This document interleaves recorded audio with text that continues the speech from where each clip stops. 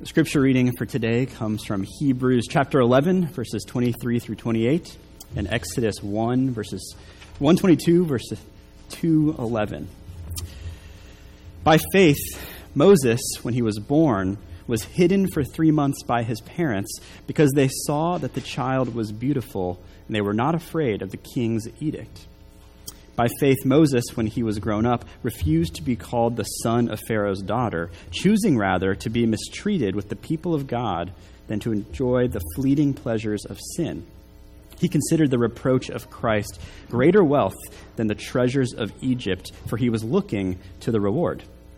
By faith, he left Egypt, not being afraid of the anger of the king, for he endured as seeing him who is invisible. By faith, he kept the Passover and sprinkled the blood so that the destroyer of the firstborn might not touch them. Exodus 1:22. Then Pharaoh commanded all his people, "Every son that is born to the Hebrews you shall cast into the Nile, but you shall let every daughter live." Now a man from the house of Levi went and took as his wife a Levite woman. The woman conceived and bore a son, and when she saw that he was a fine child, she hid him 3 months. When she could hide him no longer, she took for him a basket made of bulrushes and daubed it in bitumen and pitch. She put the child in it and placed it among the reeds by the riverbank. And his sister stood at a distance to know what would be done to him. Now the daughter of Pharaoh came down to bathe at the river, while her young women walked beside the river. She saw the basket among the reeds, and sent her servant woman, and she took it. When she opened it, she saw the child, and behold, the baby was crying. She took pity on him and said, "This is one of the Hebrews' children." Then his sister said to Pharaoh's daughter, "Shall I go and call you a nurse from the Hebrew women to nurse the child for you?" And Pharaoh's daughter said to her, "Go." So the girl went and called the child's mother. And Pharaoh's daughter said to her, "Take this child away and nurse him for me, and I will give you your wages." So the woman took the child and nursed him. When the child grew older, she brought him to Pharaoh's daughter, and he became her son. She named him Moses because, she said, "I drew him out of the water." One day, when Moses had grown up, he went out to his people and looked on their burdens, and he saw an Egyptian beating a Hebrew, one of his people. The grass withers and the flowers fall, but the word of our God endures forever. You can be seated, and good morning again, and welcome to New Life Fremont. My name is Kevin, if I haven't had a chance to meet any of you yet. We are in week 3 of Advent, the 4 Sundays that lead up to Christmas, the arrival of Jesus. And for Advent, we are continuing our sermon series called By Faith, which traces through the Old Testament saints that are mentioned in Hebrews 11. But during Advent, we are circling back and hitting up the people that we skipped the first time through, the big names in Hebrews 11, the heavy hitters, the people in the Old Testament that God made a covenant with. And so we started off with Noah, and then last week we talked about Abraham and how God tested him, and Abraham passed the test, not withholding his only son, just like God has not withheld his only son from us. And this week, we're going to talk about Moses. And obviously, Moses was a part of the people crossing the Red Sea, which we talked about several weeks back. But today, we'll be looking more so at his earlier life, the faith that Moses displayed well before and leading up to the Exodus. And as we dive deeper into his story, we'll have 3 points listed in your bulletin for you. The faith of parents, first point. Second point, the faith to endure mistreatment. And then third, the faith to see the invisible. And so let's begin with our first point, the faith of parents. Is there anything that your parents did when you were growing up that you can't help but continue to do the same way? Anything that had an impact or an influence on you that your parents did?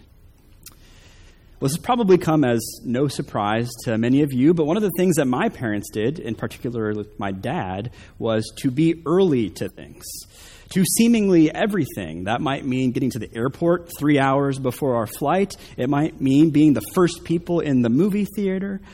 Or one that was particularly impactful was getting to church early. It would all start on Saturday nights, actually. My dad would, announce to the whole family that we were leaving for church the next morning at 10:15 a.m. So everyone knew. It was announced. Morning would come. I would be ready, sitting on the couch, watching SportsCenter, waiting for us to leave. And my dad would come into the room, grab the television remote, and turn off the TV and say, "It's time to go." And I would look at the time and say, "It's only 10:10. I have 5 more minutes." To which my dad would respond, "It's time to go." And so we would go, and we would arrive at church, get to our seats by 10:30 a.m. for a service that did not start until 10:45. 15 minutes early. We were the only people there. Honestly, it was overkill. My parents' commitment and habit to arriving early for worship had an impact on me as a kid. It taught me something. It left an impression with me. Our family's time revolved around being present for Sunday worship to the point that we were talking about it and making plans for it Saturday night. And so from a very early age, it was instilled in me that life revolved around worship for the Christian. That's a priority and a habit that I've carried with me ever since. Our passage in Hebrews tells us about something Moses' parents did that had an impact on him. Hebrews 11:23 says, "By faith, Moses, when he was born, was hidden for 3 months by his parents, because they saw that the child was beautiful, and they were not afraid of the king's edict." You see, as our Exodus passage says in Exodus 1:22, Pharaoh had put an edict out that every Hebrew son was to be cast into the Nile, essentially kill all the Hebrew sons that are born. I mean, can you imagine being a parent and not knowing if you were pregnant, whether you were having a son or daughter? That's the situation that Moses' mom found herself in. She was pregnant, and when she gave birth, it was a boy, which meant that Pharaoh had decreed that they needed to kill their baby. But Moses' parents didn't do that. They didn't kill Moses. They hid him for 3 months. They protected him. They saved his life, which was at great risk to their own lives. Surely if it was discovered by the Egyptians that they had let their son live, then they all would have been killed. But Moses' parents weren't afraid of Pharaoh's edict. Instead, they had faith. Fear and faith are often 2 routes for how we live. Do we let fear drive our actions, or do we let faith drive our actions? And that's not to say that you don't feel afraid when you let faith drive your actions. Often you will feel very afraid when you walk by faith. I'm sure that Moses' parents felt afraid, but they didn't let that feeling of fear drive them to drown Moses. Instead, by faith, they hid him and saved his life. But their faith didn't stop there. When Moses was 3 months old, it became too difficult to keep him hidden. And so Moses' mother made a basket, put Moses in it, and set the basket in the river, which is kind of funny. It's almost like a 10-year-old boy came up with this plan. Well, technically, we did cast our son into the Nile. You didn't say anything about not using a basket. And so she puts Moses in the basket, in the Nile. Total act of faith, trusting God with Moses' future. She doesn't know what's going to happen to Moses. She's trusting God. And what happens is a pretty amazing example of God's grace and provision. So Moses' sister tracks the basket from the bank of the river to see what happens to Moses. And she sees that Pharaoh's daughter, who was bathing in the Nile, comes across the basket and discovers that there's a crying baby inside, a Hebrew child, and Pharaoh's daughter has pity on him. And she plans to take him. And so Moses' sister goes up to Pharaoh's daughter and says, "Do you want me to get a nurse from among the Hebrew women to care for the child for you?" And Pharaoh's daughter is like, "Yes, that's a great idea." And so Moses' sister goes to get Moses' mom, brings her to Pharaoh's daughter, and Pharaoh's daughter then tells Moses' mom that she will pay her if she nurses and raises the child.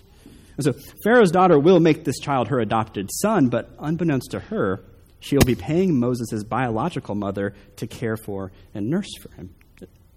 All things considered, that's a pretty amazing outcome. Probably far more than Moses' mom would have thought to ask or imagine from God. But that's faith, believing that God is able to do far more abundantly than all we ask or imagine. That's Moses' parents' faith.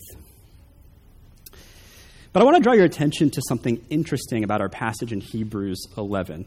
So Hebrews 11:23 says, again, by faith Moses, when he was born, was hidden for 3 months by his parents.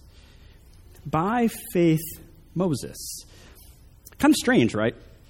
How could Moses be credited as doing something by faith that really his parents did? Was it really Moses' faith if it was his parents that hid him? I mean, after all, Moses was in the first 3 months of life. He wasn't really doing anything but eating, sleeping, and you know what, right? So how can Hebrews say then that being hidden by his parents was something that Moses did by faith?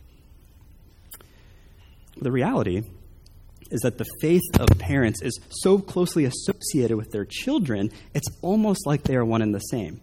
Even before children themselves can profess faith, parents have faith on their behalf. Moses is 3 months old, and yet the author of Hebrews says that it's his faith by which he was hidden, because his faith is his parents' faith. Now, that doesn't mean that children of believers never reject the faith. Obviously, tragically, that does happen sometimes. But it changes our demeanor toward our children. We don't assume that they're outside the faith until they prove they are in. We assume that they are in the faith until they prove, heaven forbid, that they're out. We raise them as Christians. We treat them as Christians. We treat them like they share our faith because in their association to us, they do share our faith. There's something special about the children of believers. And we know this naturally. We already know it. We treat our children, even before they profess faith, differently than we treat non-believers. We don't act like our kids are little pagans. We disciple them. We teach them how to pray. We teach them stories from the Bible. We teach them the gospel. We make them come to church with us. We make them go to Sunday school. We discipline them when they do things that are out of accord with Scripture, right? You would have no right to do any of those things if you truly viewed them as an outsider to the faith. Paul in 1 Corinthians 5 says, "For what have I to do with judging outsiders? Is it not those inside the church whom you are to judge?" So our children are a part of the church. They're inside the church, not outside of it. Which doesn't mean that we do less to encourage them in their faith. It means we do more. Acts 2:39 says, "For the promise is for you and for your children." And so we teach our children and encourage them in the promises of God. The promise is for them, too. Christian Smith, who is a professor of sociology at Notre Dame, has recently published some landmark sociological scholarship about how the faith is handed down from one generation to the next. From a sociological perspective, what makes it the most likely that the children of Christians will confirm their parents' faith? And this is what he says. Listen to this quote. "Among all possible influences, parents exert far and away the greatest influence on their children's religious outcomes. The empirical evidence is clear. In almost every case, no other institution or program comes close to shaping youth religiously as their parents do. Not religious congregations, youth groups, faith-based schools, mission and service trips, summer camps, Sunday school, youth ministers, or anything else. Those influences can reinforce the influence of parents, but almost never do they surpass or override it. What makes every other influence pale into virtual insignificance is the importance, or not, of the religious beliefs and practices of American parents in their ordinary lives, not only on holy days, but every day, throughout weeks and years." That's the end of the quote. As a new parent myself, that's a lot to take in. No institution or program comes close to shaping youth religiously as their parents. So parents, how are we doing? I trust all of you already recognize just how significant a task raising your children is. I'm not telling you anything you don't know. But how are we doing? How is raising our children in the faith going? How is raising ourselves, so to speak, in the faith going? Our children are watching us more than anyone else in the world. How important or unimportant our religious beliefs are, in our case, the gospel of Jesus Christ, how important or unimportant is the gospel of Jesus Christ in our ordinary lives is what our children are looking for, what they're seeing. Not just on Sundays, not just on holidays, but every day. And so we can't outsource this. It's every day. That was one of the most shocking findings from Christian Smith to me. He says church, youth group, mission trips, summer camps, Christian schools, Sunday school, youth pastors all pale into virtual insignificance compared to the influence of parents. Does that make you feel like you need Jesus? It makes me feel that way. Does it make you feel like you need the church's help? It makes me feel that way. And so how can we as the church help? If you've been zoning out because you're not a parent, I need you to zone back in. Parents can't do this alone. They need their whole church. We need the whole church. I've said this before, and I'll say it again. Because a church is a covenant community, a family, whether you have children or not, all children in our church are your children. We all have the responsibility for caring for all the children and helping to pass the faith down to them. And part of that will include Sunday school, leading youth group, involving some of the older kids in your community group discussions. But it also means, in light of Christian Smith's scholarship, that one of the best ways that you can care for the children in our church is by caring for their parents. Encourage them, bless them, hold them accountable. Ask them good questions. How is your walk with Jesus going? How is your ordinary life showing your children that Jesus is your Savior? Are you teaching your children to repent and asking forgiveness by you yourself repenting and apologizing and asking them for forgiveness when you need to? Our parents need our help as a church, and so let's help them. Our church has been entrusted with the task of passing on the faith to the next generation. We all have to participate in that task. Now, back to Moses. Even though he was adopted by Pharaoh's daughter, rather than identifying with Pharaoh's family and their gods, the faith of Moses' biological parents are ultimately passed down to him, as he chose to identify with the Hebrew people and their God, the Lord, rather than the Egyptians. But that had a cost for Moses. And that takes us to our second point, the faith to endure mistreatment. I don't know why, but for as long as I can remember, I've always been drawn to endurance sports. From middle school summer swim team in the summers to cross-country and track when I was a high school student. I ran a couple half marathons in college, and in my more recent years, I've gotten into cycling. Just drawn to endurance sports. And the thing with endurance sports is that they always entail a temptation. You know what I mean? With endurance sports, there's always this temptation to give in. The temptation is to give in and quit, right? Like you never see someone in the 100-meter dash say, just too tired after 50 meters to finish, I'm going to quit, right? But with races like the marathon, people drop out all the time. Endurance sports come with this temptation to give in or quit. And so to combat that temptation, I can remember training for cross-country as a high schooler, and I would run around this loop in my neighborhood, and I would pass by my house like every half mile or so. So I might be out on a 5-mile run, but every half mile I would pass by my house, and inside the front door of my house was air conditioning. Inside the front door of my house was water. Inside the front door of my house was relief. And so every half mile, I would mentally have to resist the temptation to give in and quit. I would have to actively choose to press on. Yes, all endurance sports participants do have a few screws loose. But as I think about what draws me to them is the spiritual parallel. As Christians, we're often in situations where we're tempted to give in. We're tempted to quit being faithful and instead follow the ways of the world, rather than the way of Christ. Our passage in Hebrews 11, verses 24 through 25 says that by faith Moses, when he was grown up, refused to be called the son of Pharaoh's daughter, choosing rather to be mistreated with the people of God, rather than enjoying the fleeting pleasures of sin.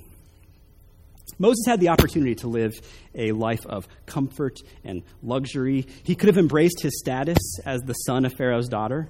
That would have put him very close to the throne. He would never have had an earthly care in the world, right? But instead of choosing to be called the son of Pharaoh's daughter, an Egyptian, he chose to be called a son of Israel, a Hebrew. Exodus 2:11 says that when Moses had grown up, he went out to his people and looked at their burdens. and he saw an Egyptian beating a Hebrew, one of his people. And when he saw that, he didn't say, "Thank goodness I'm on the side of power." No, when he saw the Egyptian beating a Hebrew, he said, "That's one of my people. I'm not an Egyptian, I'm a Hebrew."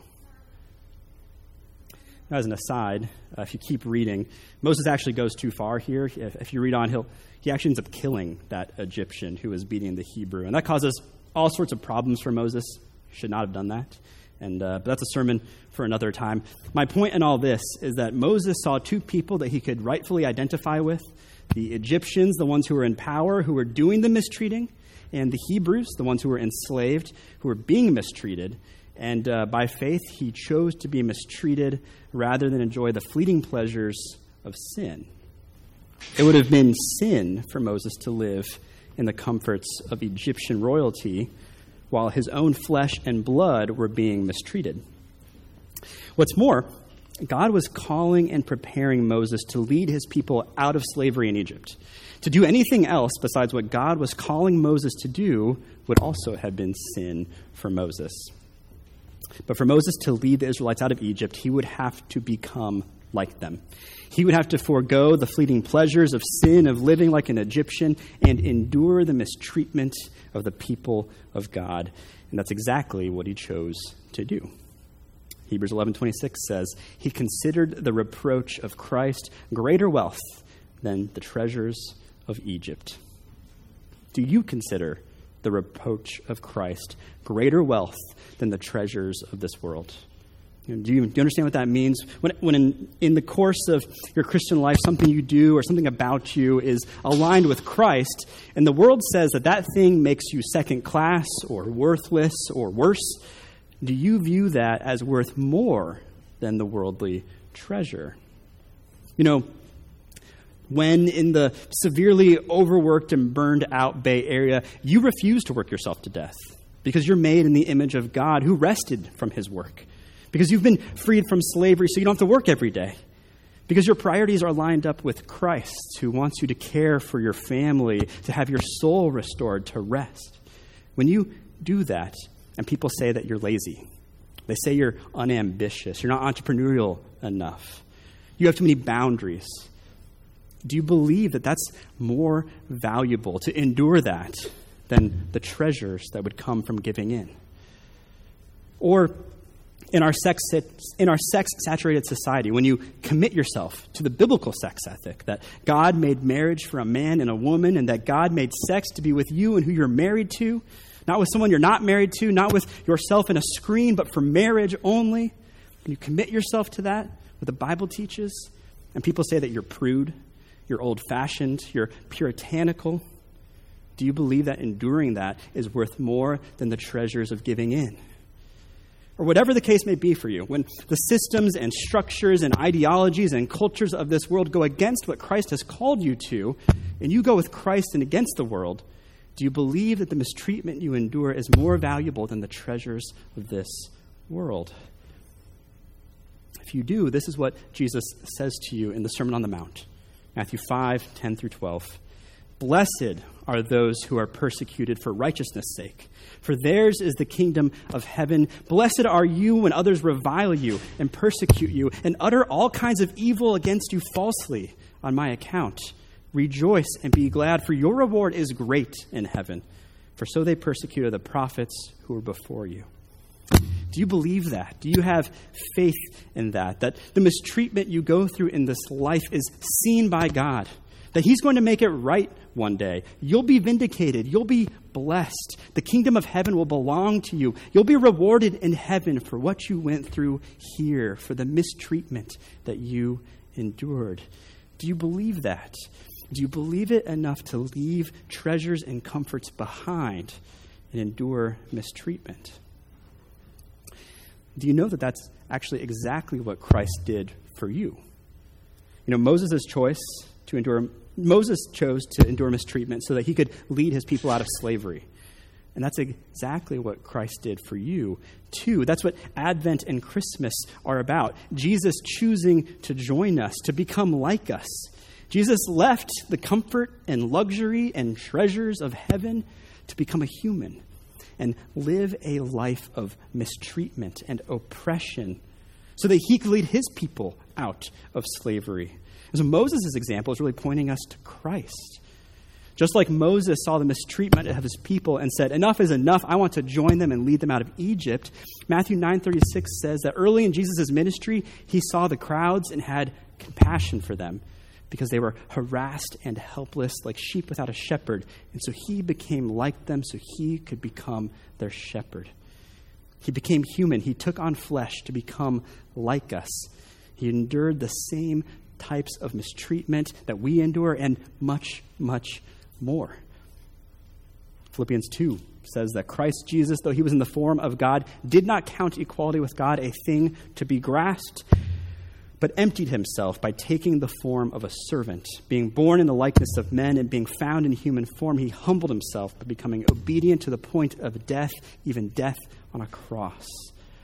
Jesus chose to leave behind comforts and luxuries and treasures to die for you. Doesn't that make you want to do the same for him, for those that he loves? Christ gives us the power to endure mistreatment.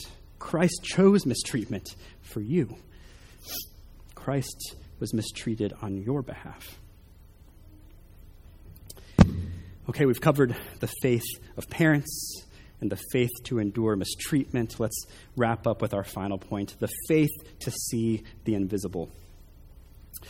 We named our daughter Lucy for many reasons, but one of them was because of the character Lucy in the Chronicles of Narnia. She is the embodiment of faith throughout the books. And in the books, there's a lion named Aslan, who is not so subtly a representation of God, of Jesus. And in one of the books, Prince Caspian, a major part of the plot rests on the fact that Lucy continues to see Aslan directing them when the rest of her siblings don't anymore. They used to in the previous books, but in this book, they're having trouble seeing Aslan. And it causes them to doubt Lucy. She'll see Aslan directing them and say they should go this way instead of that way, but they don't believe her, and they do the opposite. Of course, later on, Lucy is vindicated, and everyone comes to see that Aslan really was there directing them, and Lucy had been right after all. And so we named our daughter Lucy in part because our prayer for her is that she would continue to see God even when nobody else around her does, that she would have faith to see the invisible. Moses saw the invisible, so to speak. Obviously, for something to be invisible, it means that you can't see it with your eyes, but that doesn't mean you can't see it, right? In a slightly metaphorical but still very real sense, you can see invisible things. Our passage in Hebrews 11:27 makes this point. It says, Moses endured as seeing him who is invisible. Moses saw the one who is invisible. And that's a key part of faith. Seeing, in some sense, what's invisible. So Hebrews 11:1 says, the beginning of this whole by faith series started here. Hebrews 11:1 says, faith is the assurance of things hoped for, the conviction of things not seen. So part of faith is the conviction of things not seen. You don't see them with your eyes, but you still see them in some sense. You believe them. In fact, living only by what you can see with your eyes is a contrast with faith. 2 Corinthians 5:7 says that we walk by faith, not by sight. And we do so because there are things that we can't see with our eyes, but we can know, that we can have faith in, that are actually more real than things we can see with our eyes. I mean, the most important of all being God himself. And so the author of Hebrews mentioned several things, some explicitly, some implicitly, that Moses saw that were invisible. I already mentioned one, Hebrews 11:27. By faith he left Egypt, not being afraid of the anger of the king, for he endured as seeing him who is invisible, God. And you might think that this is referring to the burning bush, which was visible in a sense. Although, of course, that was not the same as seeing God. God is actually the one who tells Moses that no one can truly see God and live. He's too holy, he's too glorious for our fallen eyes to look upon him. But again, you might initially think that's referring to one of the physical manifestations of God that Moses actually did experience. But the verse says that seeing him who is invisible was why he left Egypt the first time, before he encountered the burning bush. And so I think that this is just a description of Moses' faith. Moses saw God. He had faith in God. Even if he couldn't see him with his eyes, Moses saw the invisible God. But he also saw other invisible things.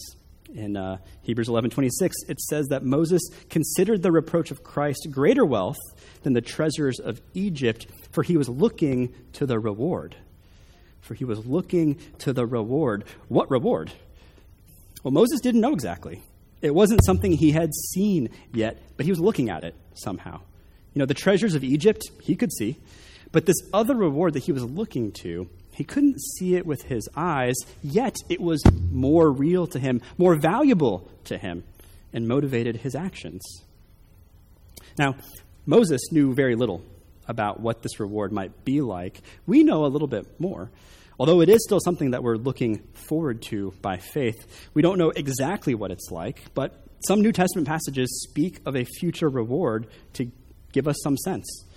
So Matthew 6:19-20 says, "Do not lay up for yourselves treasure on earth, where moth and rust destroy and where thieves break in and steal, but lay up for yourselves treasures in heaven, where neither moth nor rust destroys and where thieves do not break in and steal." And this follows after instructions Jesus had just given in the Sermon on the Mount about giving to the poor, praying, fasting. And Jesus instructs us not to do any of those things in order to be seen by others. For if we do that, then we will have received our reward in full. Big whoop, the praise of man. But no, Jesus says to do these things in secret, because our Father who is in heaven sees what's done in secret, and he will reward you later with heavenly treasure. And so we should not seek the praise of man, which is seen in this life. We should seek heavenly treasure. And if earthly treasure in this situation is the praise of man, then it's parallel. Heavenly treasure is the praise of God. Not our praise for God, although we certainly should all and should do that. We will do that. But God's praise for us. And so later on in Matthew 25, Jesus tells a parable about what God's praise for us might sound like. Parable of the talents. Master gives 3 servants talents, essentially money, to steward, and 2 of them steward the money well, but the third does not. And I don't have time to talk about the third servant, but the 2 who steward the money well will hear this from the master: "Well done, good and faithful servant. You have been faithful over a little. I will set you over much. Enter into the joy of your master." Well done, good and faithful servant. So part of seeing what's invisible is looking forward to that reward. Don't you long to hear those words from God at the end? Well done, good and faithful servant. Enter in to my joy. A vital part of the life of faith is looking forward to those words over and above anything else you're going to hear from man. It connects back to enduring mistreatment, right? You could have the power to endure mistreatment if you know that God sees you and will praise your faithfulness one day. Well done, good and faithful servant. Don't seek treasure here. Seek treasure in heaven, like Moses. Look to the reward. Okay, one final invisible thing that Moses saw. Hebrews 11:28 says, "By faith Moses kept the Passover and sprinkled the blood so that the destroyer of the firstborn might not touch them." Moses saw salvation. Or wrath, depending how you want to frame this. But Moses saw that without the sprinkled blood of the Passover lamb, wrath was coming. But with the sprinkled blood of the Passover lamb, salvation would come. Moses saw an invisible salvation, and so he led the people to cover their doorposts with blood and to go to sleep and trust that by faith, that night at midnight, the destroyer would pass over their households, and they would be spared. They would be saved. As I've mentioned before, the Passover lamb for Moses and the people was a shadow of the true Passover lamb, Jesus, our Passover lamb, our salvation, the one that we can't see with our eyes, but we see by faith. But what's interesting about our Passover lamb, what's interesting about Jesus, is that he is the image of the invisible God, as Colossians 1:15 puts it. God is invisible. Jesus is the image of the invisible God. Jesus is the invisible God made visible. It's like God saw us and how fickle we are, how much we struggle to believe, how hard it is for us to see invisible things. And so he made it a little bit easier. He made himself visible. He took on flesh. He became a man. He became a baby that grew up into a man, lived on this earth for 33 years. Jesus became visible for us to help us to see him, to have faith in him. And of course, it was only for a time, 33 years. He's no longer visible to us. He's ascended to heaven. He's seated at the right hand of the Father. He'll come again, and we'll see him then.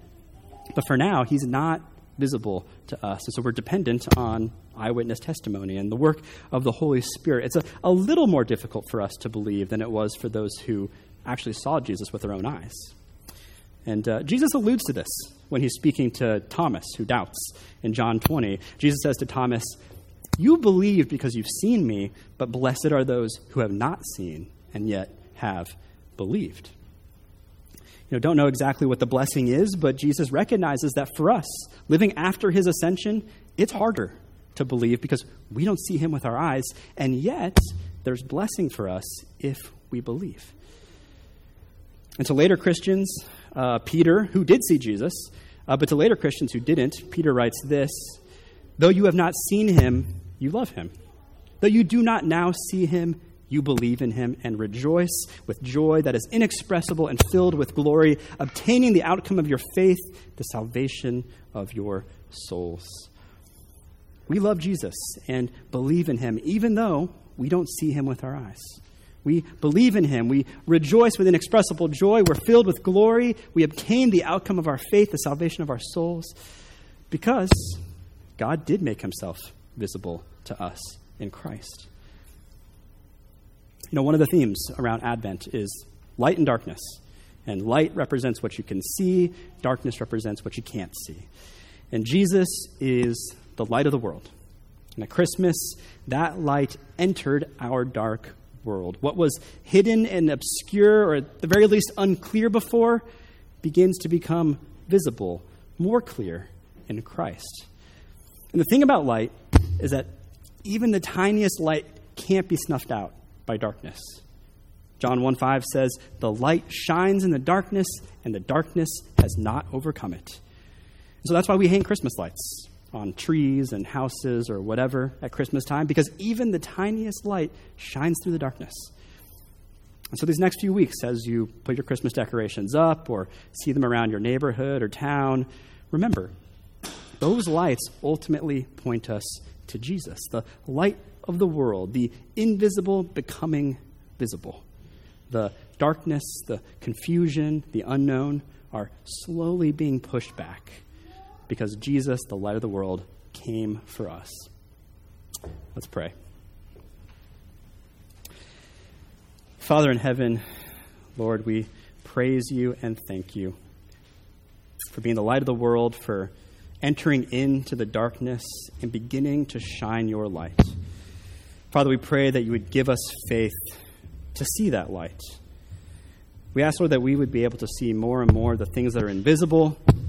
We would have faith more and more to endure mistreatment, that we would be looking to the reward that awaits us in heaven. Father, we pray that by your Holy Spirit, you would fill us and grow us, help us to be a family together that passes on our faith to the next generation. I pray this all in your Son's name, Lord. Amen.